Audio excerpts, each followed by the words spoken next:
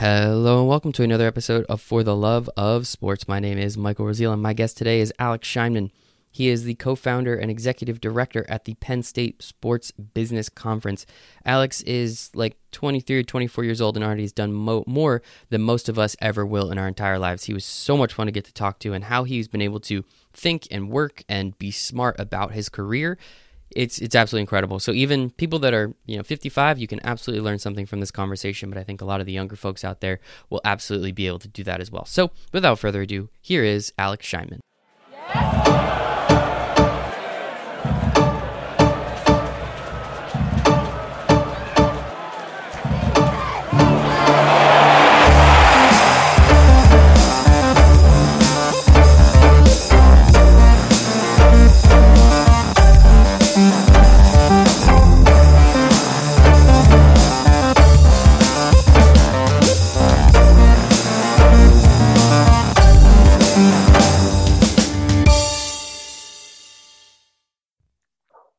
All right, today's special guest on For the Love of Sports, I have Alex Sheinman. He is the co-founder and executive director at Penn State Sports Business Conference. Previously with 20 as a marketing coordinator, worked 3 different Super Bowls, was a student finalist for the TEDx conference, 3-com ambassador with Mark Cuban companies, internships with the NFL, the MLB, 160 over 90.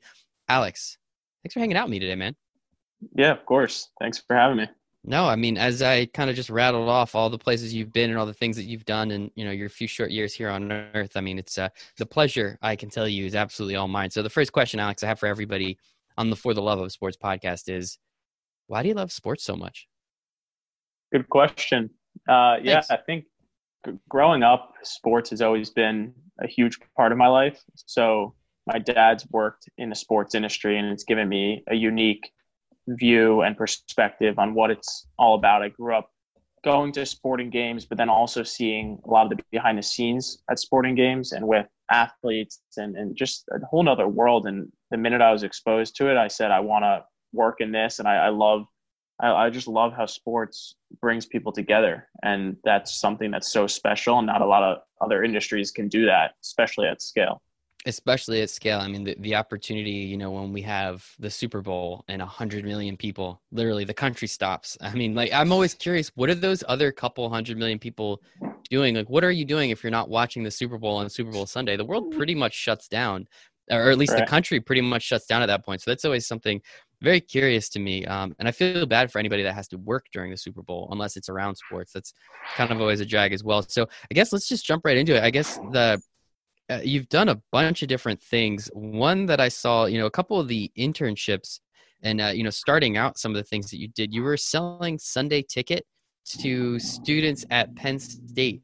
I love Sunday Ticket. My parents were like, the first year that was on DirecTV, we got it. So I've known it and I've enjoyed it for a while. But how do you even start doing something like that? Where does that opportunity come about?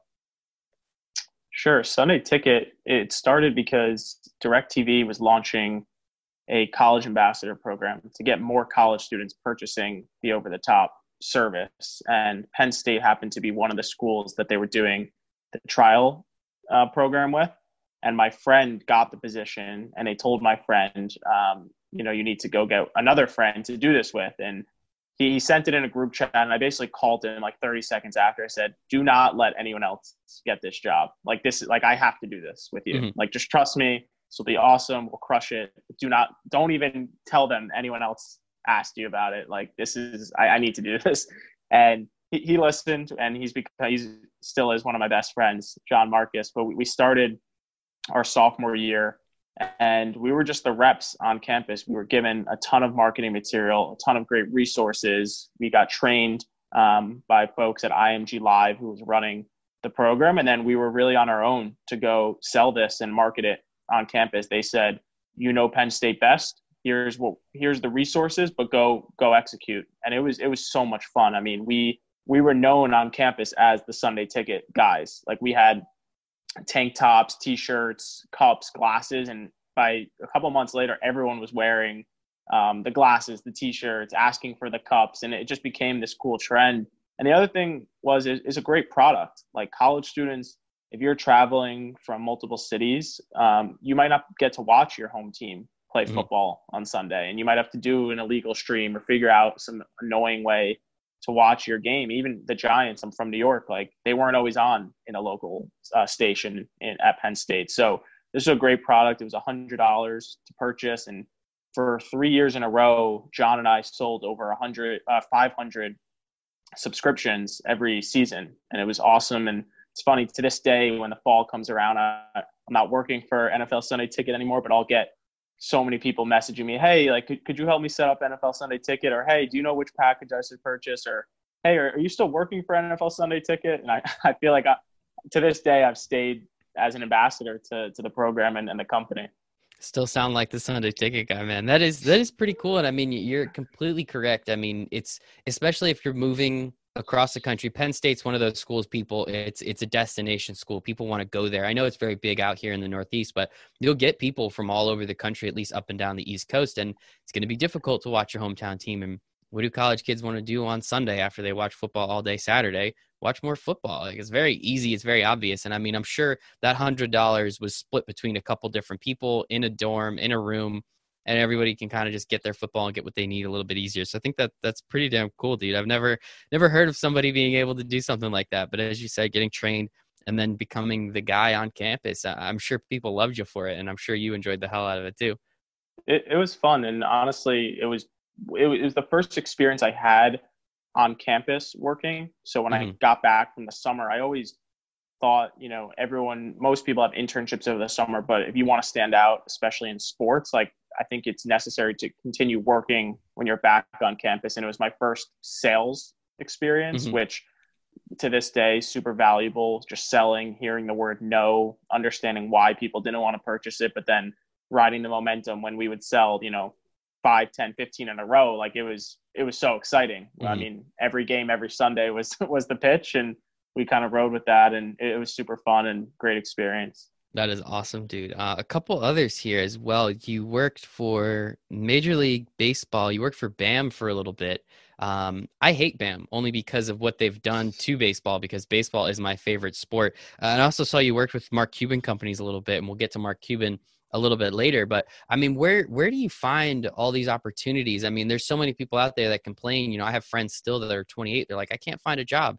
Then we see someone like yourself who's, I read all of them before, and I'm sure there's more on the list that we didn't get to, but how do you keep finding these opportunities? And I don't believe in luck or coincidence, but putting yourself out there in the right time, in the right space for someone to say yes to you.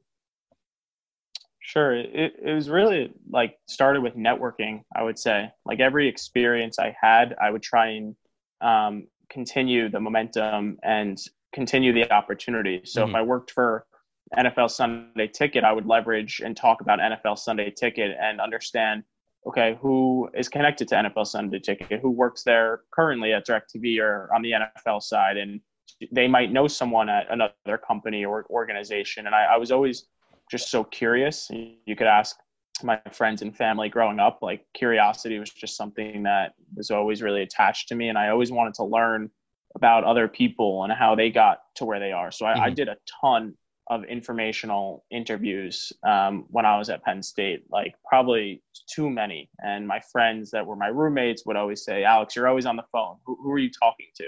And I was just curious. I wanted to connect with people, and I didn't always want it to be, hey, I need a job, or hey, are you hiring? I actually flipped the conversation and just wanted to learn about them and learn about their story and their career. And then I thought if I could build the right relationships when they did have a job or a job was open, that they would maybe think of me, or I could then reach out again and say, hey, I saw this opportunity. And it's funny with Major League Baseball, because my first internship was with a company called Source Communications in Hackensack, New Jersey, a marketing agency. And they work with Subway, Buffalo Wild Wings, Wise Chips, and a huge campaign that I was working on the summer of my sophomore year was with Major League Baseball. And I remember looking back in my notebook, trying to find my next internship, and I see this company, Major League Baseball, BAM. And I called my boss at Source Communications. I said, hey, do you know anyone at BAM? And they were willing to recommend me. So it was one internship led to the next, and just continuing the relationships and the momentum, what was really, really helpful to get that job. And then what about Mark Cuban? How did you get in with Mark Cuban? It was interesting. So a a friend of a friend, like my dad's friend's friend, Hmm. which seems crazy, was Mark Cuban's business partner on a company called Three Commas. And it was a branding and clothing company. And the mission was there's three commas in $1 billion. And, not everyone's going to be a billionaire, but if you can aspire to be at that status, really the American dream that anyone could Hmm. potentially get to the three comma status. And it started as a clothing company and evolved to a lifestyle brand. And he just wanted help spreading the word on campus and getting students to learn about three commas. And he would send merchandise to me, and I would, work with my friends in different organizations, whether it was like fraternities, sororities, or entrepreneurship programs to learn about three commas and what Mark Cuban and his name was Mike Chafin were doing. And it was just a really fun project Hmm. to be a part of. And I've learned so much from Mike, and who wouldn't want to work for a Mark Cuban company as a Exactly. student? That's how I looked at it. There's no, there, if I failed there's no lost opportunity here. I just wanted to learn and put myself in that kind of environment. Yeah, it's just be the opportunity to say that you worked with or for Mark Cuban in any capacity. I think most people on planet Earth would say this is a good idea. And man, you must have just been slinging on campus. You're just walking around selling whatever you want: t-shirts, you want sunglasses, you want direct TV. Alex is your guy. And I love that, man. I mean, that's sales. You got to go out there, get a lot of no's. And especially in situations, it's one thing to call people, cold call people you don't know. It's another thing to go up to someone in your class and try and be like, hey, you should really have this, and then tell them no. And then you still try and develop that relationship over time. And that's usually the harder sell and the harder thing for a lot of people to get over. And I think clearly, I'm assuming you got over it relatively quickly if you were trying to sell everything to everyone. I respect the hell out of that, man. Couple of the places you've been, and like this is essentially what we're gonna do. We're just gonna run through and learn because you're the guy. You're the guy with the experience, the stories, the wisdom, and I want people to be able to learn through you. So you worked with the NFL in an internship. Surprise. I'm assuming that had to have come from another internship, as you were saying before, but we'll get to that story. But you also worked 3 different Super Bowls in a couple different capacities. What came first, the Super Bowl or the internship? The internship. Okay. Tell us a little bit, like, how did you get that internship? What were you doing? And then how did it lead into them working at 3 different Super Bowls? To your point, it did come from another internship. The job with NFL Sunday Ticket and DirecTV really transitioned nicely to the NFL because the NFL is a partnership with DirecTV, Mm-hmm. and then DirecTV hired IMG Live to run the program. So when I had that job, my mission and my friend John's mission was we're going to sell the most subscriptions in the country Mm-hmm. because we actually we ended up both interning at the NFL, which is kind of funny. And our objective was if we sell the most subscriptions in the country, we could easily position They'll ourselves to notice. that we Exactly. want to Uh-huh. intern here, and it worked out nice. So we actually sold the second most subscriptions in the country to Arizona State, which is a little bigger than Penn Okay. State from a number standpoint, but number two isn't so bad. And yeah, it really opened the door to working for the NFL in New York City. It was an awesome experience. I was on the digital marketing team working closely with NFL fantasy and NFL mobile products. And really, my objective when I was at the NFL was again to network. And I remember hearing, like, as an intern, everyone kept saying, my office is open. Please reach out. Would love to have coffee, would love to have lunch outside of the department I was in. And I thought, okay, I'm going to take advantage of this. And I actually made a Google spreadsheet of every person that I was interested in meeting or talking to at the NFL. And it went like it was someone as could be a position of a manager, but all the way up to someone that I was really fascinated by Mm-hmm. who worked really closely with Roger Goodell. And I just said, all right, let's see how many people I can connect with. And my list went from 10 people to 15 to 20 to over 30 people. And I successfully had coffee or lunch or a meeting with tons of people learning about the sponsorship group, the events group, the media sales group, the people that oversaw the NFL Sunday Ticket partnership. And I was just, again, super curious for that summer and met a ton of great people. And it positioned me nicely that I left a really close contact of mine who was in the events department, was working this program at Super Bowl.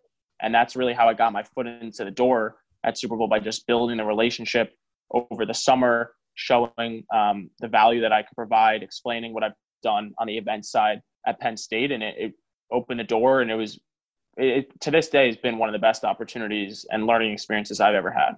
I think it's incredible. I mean, I didn't really realize the power of networking until a few years ago. And I've seen how much my business, my personal growth has come just from talking to so many people. And it seems like you figured this out very, very young, that just talk to everybody. Everybody's got a story. So just, as you said, be curious, ask them a bunch of questions. That's why I have this podcast, because I meet a bunch of people and I just want to ask them questions. And weirdly enough, people are more interested in hopping on an hour-long podcast than a 15-minute phone call. So there's that. But, it's just asking people questions, getting to know who they are, and not doing it from a place of expectation, just getting to know them for the people. People are people. Treat them like human beings and be nice to them. Just ask them questions, because they also really love to talk about themselves.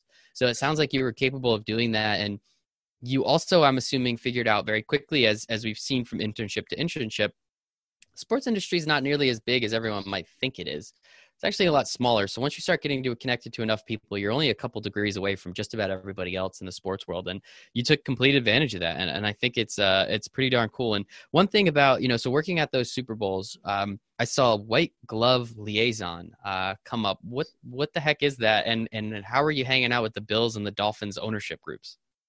For sure. So to take a step back on the Super Bowl, and as you mentioned before, I went to Penn State, and Penn State has this amazing program in the communication school where they send students to the Super Bowl every year to work on the communications team. And when I was a senior, I was selected to do that, and really just servicing the NFL communications team across the board. So the media center at Super Bowl is this massive, there's programming there every day. People are coming in and out for interviews, podcasts, radio stuff. And I helped there for registration, and then a whole list of other tasks. So that was in Minneapolis, and that was when I was a senior. And then fast forward a year later, this woman who was an advisor to the Penn State Sports Business Conference, which we can definitely touch on, she knew I interned at the NFL. That's where we met in person. She's in the events group, and she mentioned to me that she oversaw this white glove program, and I didn't really know what it was at first either. I was so curious, and I said,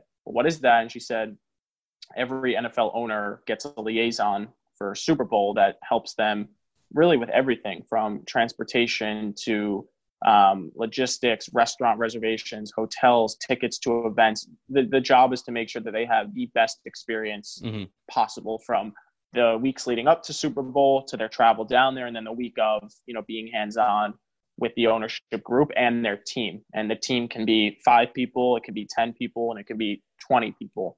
And, there was an opportunity to do that, and I jumped at it. I said, absolutely, I'd love to do that.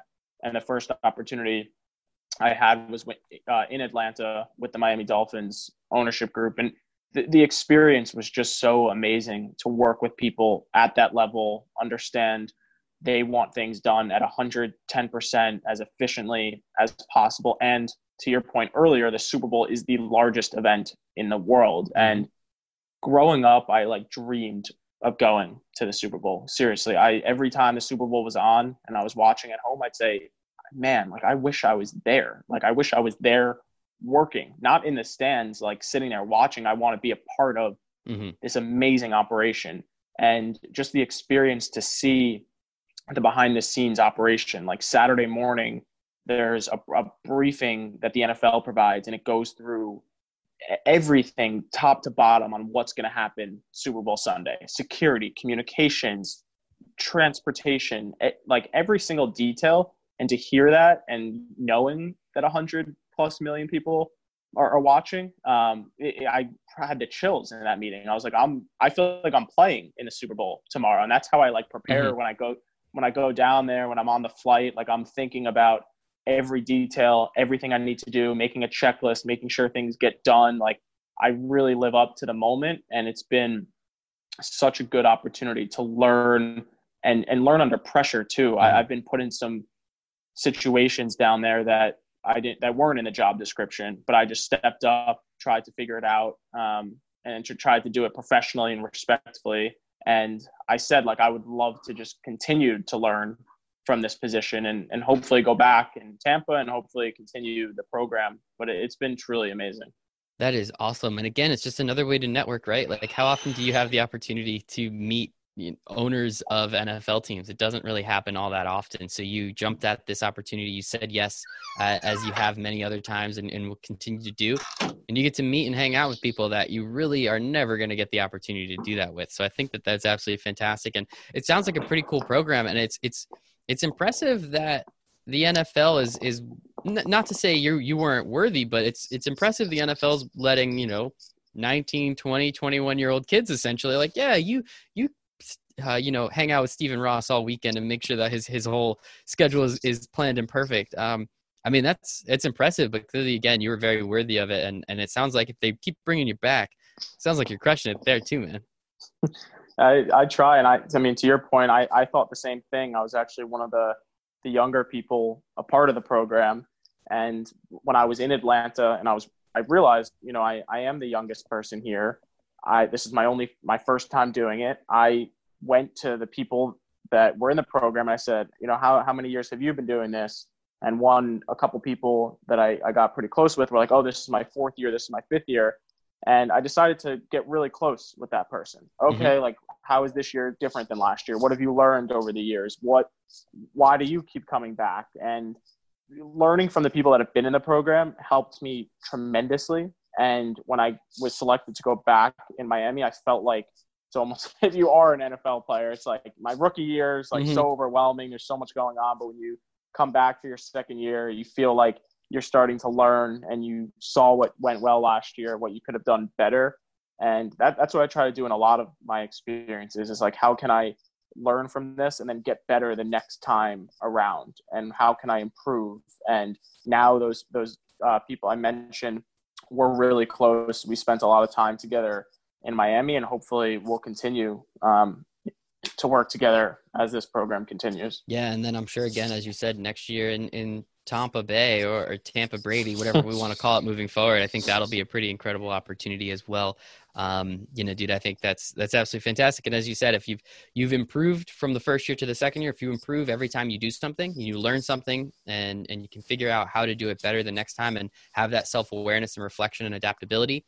That's the best way to do it, because next year you're going to be even better, and the year after that, and they're going to keep bringing you back, man. And again, not, at one point, I hope, it's going to take a long time, but 32 teams, 32 Super Bowls, 32 different owners. Hopefully you get that opportunity at some point so you could have all of them in your phone and continue to be able to work with them there. And again, man, I just think, what you've been able to do in a very short period of time is pretty impressive. And another thing, obviously, so you brought it up before, we can talk about it a little bit now.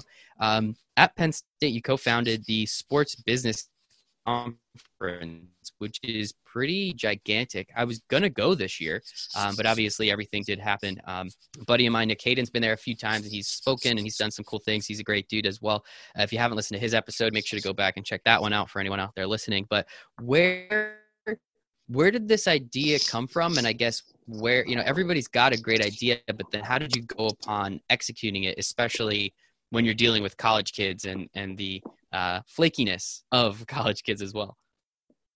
The idea came as I was interning for these different organizations. And I think I mentioned when I would get back to campus, wanting to do more, wanting to continue to elevate and learn and produce something. And that's really what happened. I was at Penn State. It was my junior year. And I've thought as I was doing these ambassador programs and as I was doing these jobs, I kept thinking to myself, I'm really lucky to be at Penn State. I'm really fortunate. This school has been amazing to me. The opportunity here has been incredible. But wouldn't it be great if I could create something that when I'm done at Penn State, that I could always come back to this and always remember, why Penn State was so important to me. And I thought about, legacy and making an impact beyond my time at Penn State. And that was really, really important to me. And I looked at the network of Penn State alumni who are working in sports, and I noticed that Penn State doesn't have a sports management program. There's some classes you could take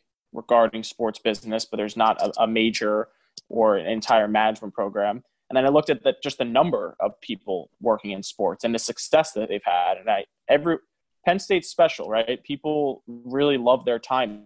I could almost combine the two. I felt like people would really want to participate in this. And the common thread I was hearing with alumni that went to Penn State, I said, "Oh, when was the last time you were back?" And I kept hearing, "Oh, 4 years ago." "Oh, maybe it's been 5, 6, 7 years." And I said, "Well, why haven't you gone back?" And they said, work with family. It's like, if there's not a real reason to go, it's Mm-hmm. really hard to make that excuse to go back. I said, "Well, what if I can make the excuse for you, right? That it's a work related event. It's a business development opportunity." And they said, "If you could do that, I'll be there." So my wheels started turning. I went to my friend, John Marcus, who is also a common thread in a lot of my experiences. Mm-hmm. He was my partner with DirecTV. We interned at the NFL together. And I said, "Hey, John, I think we have something here. Let's plan an event for sports business professionals to come network with Penn State students." And he was all in. And I went to the business school and I pitched it to one of the sports marketing professors. And that was my junior year. And then shortly after, he was on board. He said, "Find a student team, come back to me when you have that and you have some momentum." And part of what I did, because I wanted to learn from the people that did it best, is I made a list of all the conferences that were happening. New York, PA, student run sports, anything of that nature, I wanted to go to them. So from the time I pitched the event to the time our conference happened, I think I went to 7 or 8 different conferences. Wow. Mm-hmm. I went to the Michigan Sports Business Conference. I went to Hashtag. I went to a couple at Penn State. I was at the Super Bowl, which not a conference, but sort of counts. There's enough parties there. Yeah, exactly. Right. And when I was there, I would leave with like 2 main notes. What did they do really well? And then what could they improve on? And I'd go back to my team at Penn State and say, "Hey, here's what this conference did amazing. We have to incorporate this. Here's what they could have improved on. We have to be aware of this." And I was so passionate and persistent about this project that no one was going to stop me from getting this done before I graduated. Right. And dealing with politics of a university is not an easy thing. There's a lot of people that need to sign off on different initiatives, a lot of people involved. Starting something new is really challenging at these universities. And a lot of people wanted to tell me how to run the event. But I was really, really persistent about, this is the model. Here's what I've outlined. Here's why it's going to be successful. Mm-hmm. And once I did that and built a team around me that was really strong, everyone that was working on this, I think, kind of owned a certain expertise, and they were smarter than me in certain areas. And we felt like a real strong team. I said, we're in a great position to do this. And 12 months later, March of my senior year, we had the first one. And I felt like we really accelerated beyond expectation. A lot of people there kept asking me, "What year conference is this?" And when I told them year 1, a lot of people didn't believe me, which is a great compliment to our entire team. And just a tremendous learning opportunity and experience from start to finish and where we are today. That is awesome, man. Yeah, I love the way you went about it. You figured out a reason to add value to other people, to get them to come back to school. I mean, I didn't go to Penn State. I wanted to growing up. Unfortunately, it didn't work out. Ended up going to Rutgers, which was fine. I love my time there, of course, but I visited Penn State a few times, being here from New Jersey. It's a long drive, but it's well worth it. And it's just, there's a very clear energy there. There's a, to use the word vibe, there's a very really interesting vibe, and everyone is all about it. And it is like the epitome of college town, where and it's the only thing, right? Going there, it's like you drive in the middle of nowhere for 2 hours. Then all of a sudden there's hey, here's a city of 100,000 college kids. Have fun, guys. And you just hang out there. And it was just so cool. And giving people the opportunity to come back, and not only just come back for no reason or just come back for fun. It was, as you said, there's a business development opportunity. They can share their experiences, their wisdom. And you were able to build that through going to other conferences. And I've been to Hashtag. It's really cool. I've been to some sports business conferences. Harvard has a great one. And just going over and just meeting people and seeing what they did right and what they did wrong, as you said, and learning from those experiences, whether it's yours or theirs. And now I'm sure, that first year, I'm sure it was great. And every year after that, I'm sure it was even better what you guys have been able to do. So it was your senior year. So it was when you held the first one. So what year would this have been? Did the one happen this year or no? It did not. Okay. Because I know it was the 20th, right? It was right on the edge of right before or right after everything got shut down. Yeah. The timing was interesting. We thought we were going to be able to pull it off, but we decided that it was in the best interest not to, and thankfully we didn't. So year 3 did not happen. We've had 2 successful conferences. We had a great year 3 planned, but unfortunately Mhm. weren't able to do it. And it is what it is. But as you said, the third year you could have already seen how much better it was going to be than the second year, and I'm assuming you can even improve upon what you had in the plan for the third year as well to make the fourth year just that much better. And now, because you are graduated, how big of a hand do you still have in curating and running and being a part of that team? It's been interesting. Year 2, transitioning the leadership team and the student team that was planning it.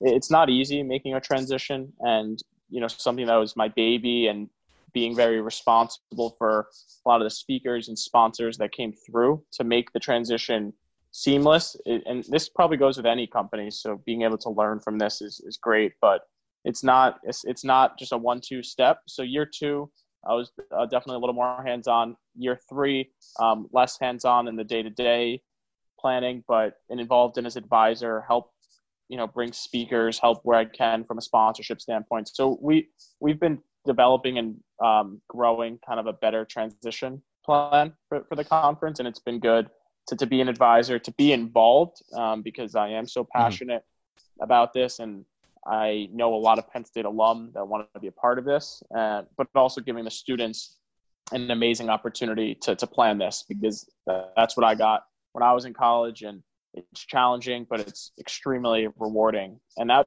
was probably the hardest part about canceling this year. We had a ton of seniors on the team that put in so much work, and when they're working so hard and they're tired, it's like, Mhm. no, trust me, like the day of the conference, you'll see how rewarding this is. And that really killed me to not let those students have that experience, because the day of the conference, my senior year, was just like an amazing, rewarding moment. And I really hope that everyone will get that moment, next year, the year after. But so that's really my role, just involved as an advisor, really like the executive director of the program now. Mhm.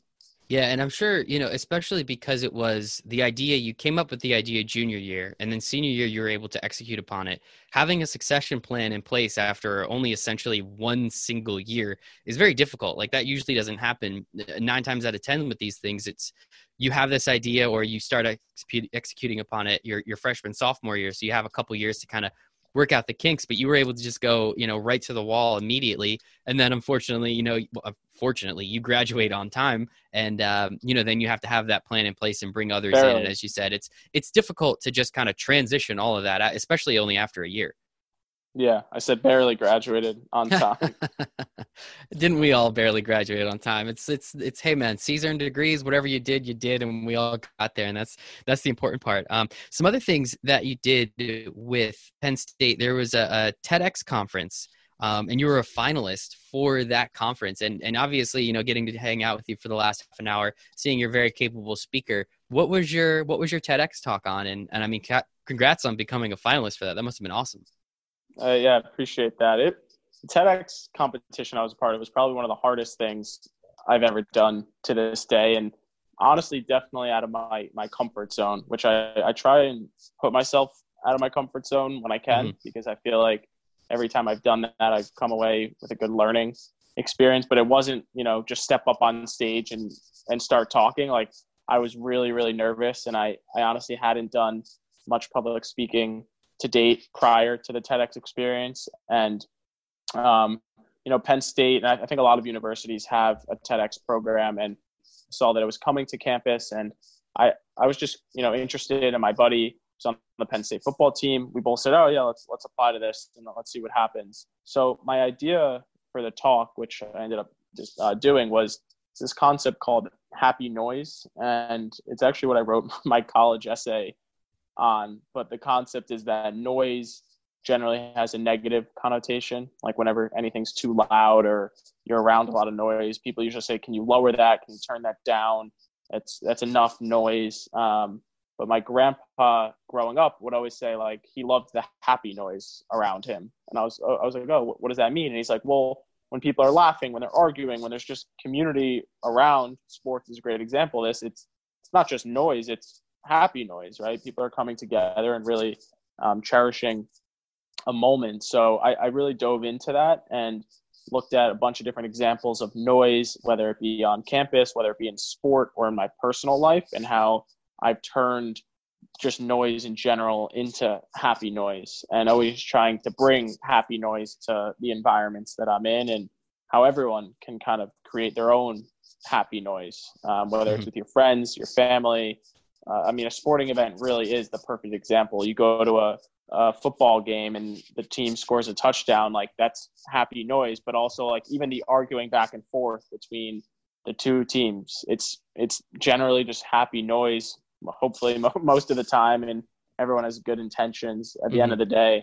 But yeah, I gave a TEDx my senior year, and it was hard, you know, going up on stage, seeing the TED sign in the background, and having a mic, and everyone's eyes are on you, and it's like, all right, just go. And it felt great to get off the stage and do something that was challenging. I love it. I mean, I'm a huge TED Talk guy, so like I think it was one of the cooler things that I think you've done, just to have that opportunity and try and execute it, especially as you said, you know, it's like, hey, let's see what happens. And it turns out, you know, you're able to pull a little of that information to utilize a little bit later in your college essay, as you said, or vice versa. So at least it helped in that sense. But no, man, I think, you know, just putting yourself out there and doing something like that is always a good thing. As you said, making yourself uncomfortable, normally 9 times out of 10, something comes from it that you can then use moving forward, especially with some of the things that you've already done. It's very clear that you love to put yourself in those types of situations because you figured out, again, very early that I can then use this moving forward and do something with it. So I think it's absolutely fantastic. Another thing that happened at Penn State 2017 Big Ten Initiative Award winner, you won that. So congratulations on that at the Michigan Sports Business Conference, if I'm not mistaken. What exactly was that, and how did you win it? It was cool. The Michigan Sports Business Conference has this award where they recognize students across the country that are entrepreneurial, have done work in sports, have had some early success in the industry, and are just really trying to do good in the community. And I was fortunate to win the award, and that's when I went to the Michigan Sports Business Conference, which was where I was basically studying for the Penn State Sports Business Conference. But the group of students that I won the award with have actually become some really, really good friends in the industry, and we're going through the industry together, and it's been a great network to bounce ideas off of people, to meet more people, and just have almost friends in the industry. And I really respect the Michigan team for one, starting this, but it's continued like 6 or 7 plus years now. And every year there's a different class of the Big Initiative Award, and they do a great job of, you know, I'm invited back to the conference now that I've been a part of that group, and it's just a great community, and I'm really happy to be a part of it, because I was just talking to 2 of the people that were in that class with me today, and we really have become great friends. That is awesome, man. Yeah, just it's always nice to win an award. Not that you needed the validation, but you know, no one ever got angry about a pat on the back. I think that's pretty nice. And then another thing that you're doing through the Penn State Sport Business Conference, I know you're working the classroom series that we've seen a little bit on. That's where I've noticed, you know, you as well. You know, obviously you had Jack Settleman on there interviewing Mark Cuban, so which is crazy. And congratulations on landing that. I mean, that's incredible. Both of them are pretty cool people. No offense to Jack, but Mark's, you know, a little bit more, but they're both pretty awesome. I guess, what exactly is the classroom series? How'd you come up with it? And, you know, how'd you start landing gigantic whales like Mark Cuban for it only in like the 5th episode? The classroom started because of the Penn State Sports Business Conference getting canceled in year 3. And like I mentioned, such a devastating moment for all the people that have worked on that. But because we had such good momentum, I started to think, you know, what could we do to take the content and utilize some of the speakers and assets we've had? And the idea came because all these college kids were going virtual and doing Zoom. And I kept thinking, like, I heard from students, like, their classes were not engaging. They're not fun. Like, no one wants to sit through Zoom with their professor on the other side who barely knows how to work Zoom and sit there for 40 minutes. And most of the time they're checking out, or there's no even attendance. And it's been kind of a disaster from what I've seen, both on the student side and the professors that I'm friendly with. So I was thinking, what if we took some of the content from this Penn State conference and created this cool classroom, basically. And I was like, all right, what's wrong with the name The Classroom? That's literally what it is. And that's kind of what we came up with. We built a plan to host them weekly so that it could have a shelf life where instead of doing a virtual conference, this could carry on and it could almost be something people look forward to on a weekly basis. And let's just see what happens. And what we did, and over a month ago, we started as a branch of the Penn State conference. 3 weeks in, got a ton of momentum. I thought it'd be great to get other schools involved. So we peeled off from the Penn State Sports Business Conference and created our own social handles. We're in the process of making a website, and I wanted to give other students a voice in the classroom and have other people, tune in on who was talking, what topics were being covered, who was moderating the conversations. So we really just went for it. It's been super fun. Like you mentioned, getting Mark Cuban, that was a really full circle moment for me because I worked for, one of his portfolio companies in college. I never really had much exposure to Mark. The reason I was working at this company is because I've loved everything Mark Cuban has done and stood for, and I've always respected him as a leader. And one morning I woke up and the classroom was gaining momentum, and I said, you know what, I'm just going to shoot my shot, and I'm going to send an email to Mark and see what happens. And I've never communicated with him ever over text, email, whatever. And he responded, and I was like, oh my gosh, this is incredible. Like my brother is living with me right now. I was screaming on the top of my lungs, honestly, because I just knew the momentum it would help get. And I knew the audience would love to hear from Mark. And the first person I called was Jack.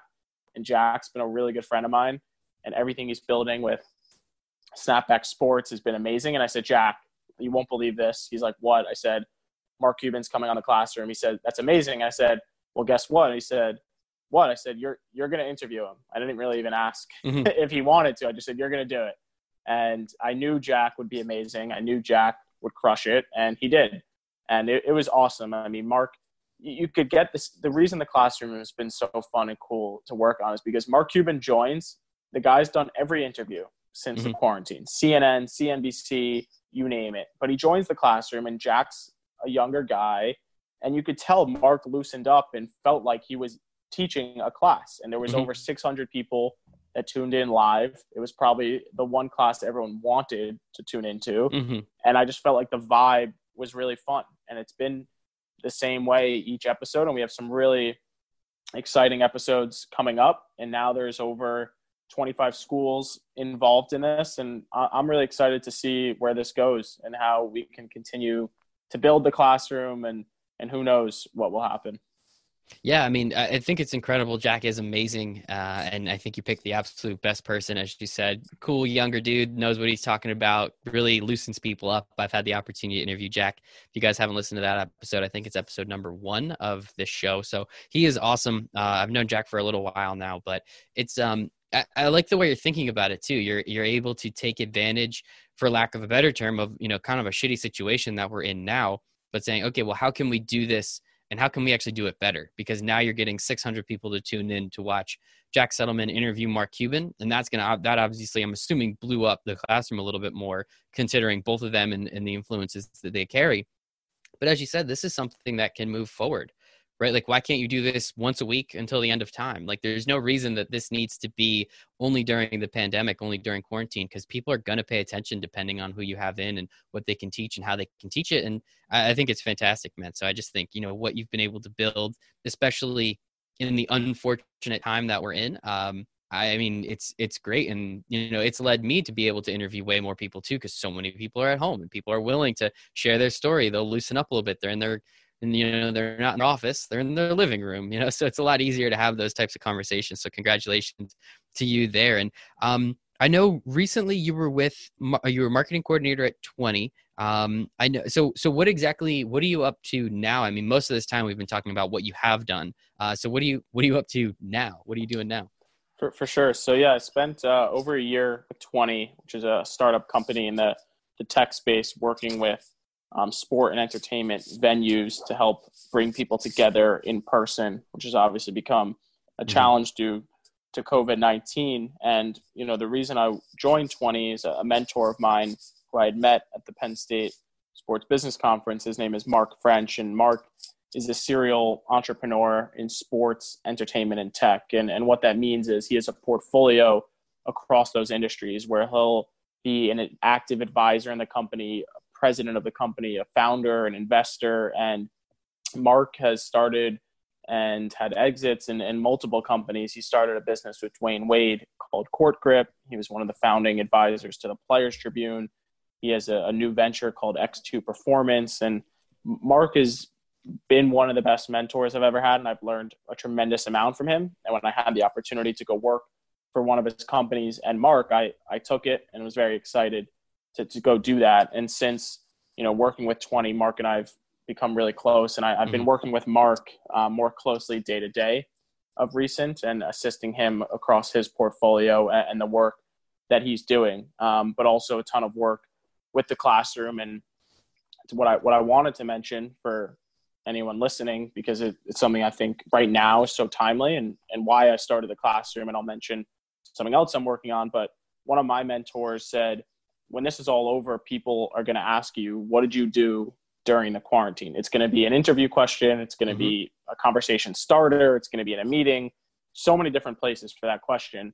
But if you're a college student or a young professional, it's really important you think about it. And it's part of the reason I've been so active during this time with the classroom. And then a thing that I started to have an impact on the community is something, it was a fundraiser called Making Lemonade Fund. And I started this fund with a friend of mine named Jesse K. And the mission was, how can Gen Z and millennials have a positive impact on the community during COVID-19? And how can we raise awareness for those in need? And the organizations were benefiting are Feeding America, the CDC Foundation, and Direct Relief Fund. And in just 3 weeks, we've raised over $60,000 towards a goal of $100,000. We have almost 200 college students, young entrepreneurs, a part of this community. I think 50 colleges across their Greek organizations are partners. And it's something I'm extremely passionate about. I've been spending a ton of time on day to day, and just so excited to see where this can go and the real impact we're having on people right now. That is awesome, man. And kudos and congratulations to you for that. I'm always for people trying to, help and save the world in some capacity. And obviously right now is a good time to hop onto something like that. And, it's so interesting. I've spoken to a couple people with charities and foundations, and you always think, all right, well, the world's in this crisis. The economy is what it is. We're not really sure what's going to happen. Hopefully we get out of it sooner than later. That way people can start going back to work and start spending money.